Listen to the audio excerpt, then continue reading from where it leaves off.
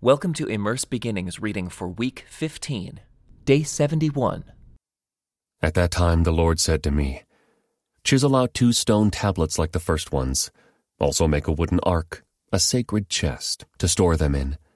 Come up to me on the mountain, and I will write on the tablets the same words that were on the ones you smashed.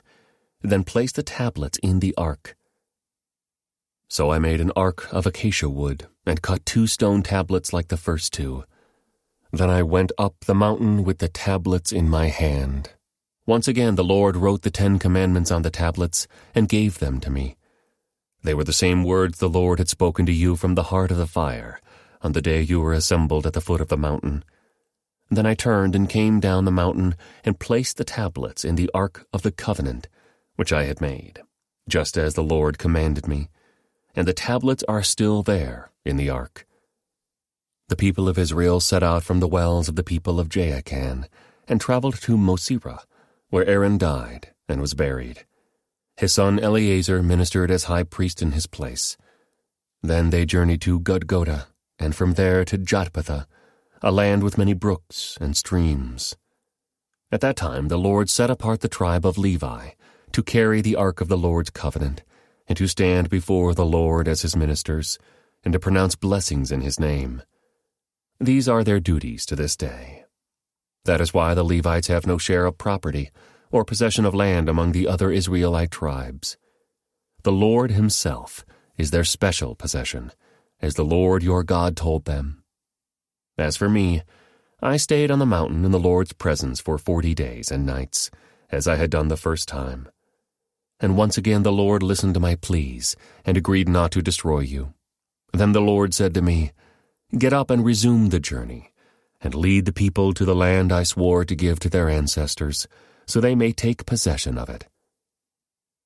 And now, Israel, what does the Lord your God require of you? He requires only that you fear the Lord your God, and live in a way that pleases him, and love him and serve him with all your heart and soul. And you must always obey the Lord's commands and decrees that I am giving you today for your own good. Look, the highest heavens and the earth and everything in it all belong to the Lord your God. Yet the Lord chose your ancestors as the objects of his love, and he chose you, their descendants, above all other nations, as is evident today. Therefore change your hearts and stop being stubborn. For the Lord your God is the God of gods and Lord of lords. He is the great God, the mighty and awesome God, who shows no partiality and cannot be bribed. He ensures that orphans and widows receive justice. He shows love to the foreigners living among you and gives them food and clothing.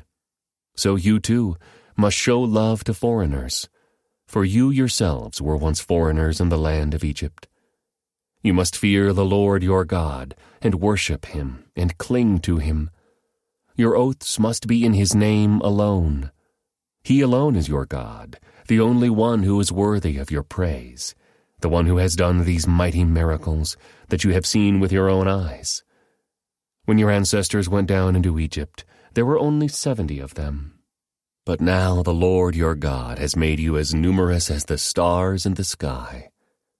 You must love the Lord your God and always obey his requirements, decrees, regulations, and commands. Keep in mind that I am not talking now to your children, who have never experienced the discipline of the Lord your God, or seen his greatness and his strong hand and powerful arm. They didn't see the miraculous signs and wonders he performed in Egypt against Pharaoh and all his land.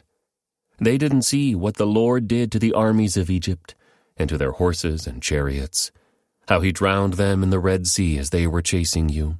He destroyed them, and they have not recovered to this very day. Your children didn't see how the Lord cared for you in the wilderness until you arrived here.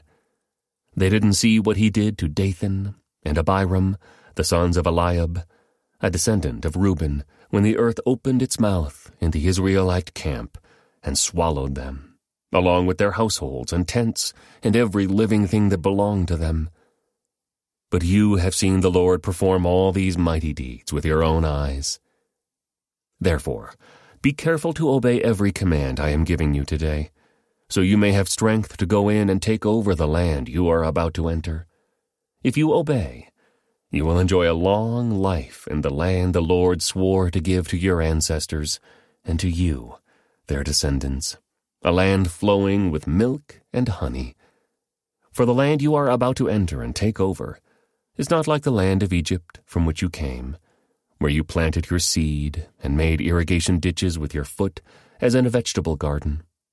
Rather, the land you will soon take over is a land of hills and valleys with plenty of rain, a land that the Lord your God cares for. He watches over it through each season of the year. If you carefully obey the commands I am giving you today, and if you love the Lord your God and serve him with all your heart and soul, then he will send the rains in their proper seasons, the early and late rains, so you can bring in your harvests of grain, new wine, and olive oil. He will give you lush pasture land for your livestock, and you yourselves will have all you want to eat. But be careful. Don't let your heart be deceived, so that you turn away from the Lord and serve and worship other gods. If you do, the Lord's anger will burn against you. He will shut up the sky and hold back the rain, and the ground will fail to produce its harvests. Then you will quickly die in that good land the Lord is giving you. So commit yourselves wholeheartedly to these words of mine. Tie them to your hands and wear them on your forehead as reminders. Teach them to your children. Talk about them when you are at home and when you are on the road, when you are going to bed and when you are getting up. Write them on the doorposts of your house and on your gates, so that as long as the sky remains above the earth, you and your children may flourish in the land the Lord swore to give your ancestors. Be careful to obey all these commands I am giving you. Show love to the Lord your God by walking in his ways and holding tightly to him. Then the Lord will drive out all the nations ahead of you, though they are much greater and stronger than you, and you will take over their land. Wherever you set foot, that land will be yours. Your frontiers will stretch from the wilderness in the south to Lebanon in the north, and from the Euphrates River in the east to the Mediterranean Sea in the west. No one will be able to stand against you, for the Lord your God will cause the people to fear and dread you, as he promised, wherever you go in the whole land. Look, today I am giving you the choice between a blessing and a curse. You will be blessed if you obey the commands of the Lord your God that I am giving you today. But you will be cursed if you reject the commands of the Lord your God and turn away from him and worship gods you have not known before. When the Lord your God brings you into the land and helps you take possession of it, you must pronounce the blessing at Mount Gerizim and the curse at Mount Ebal.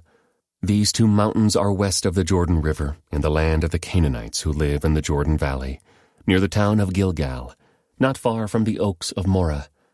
For you are about to cross the Jordan River to take over the land the Lord your God is giving you.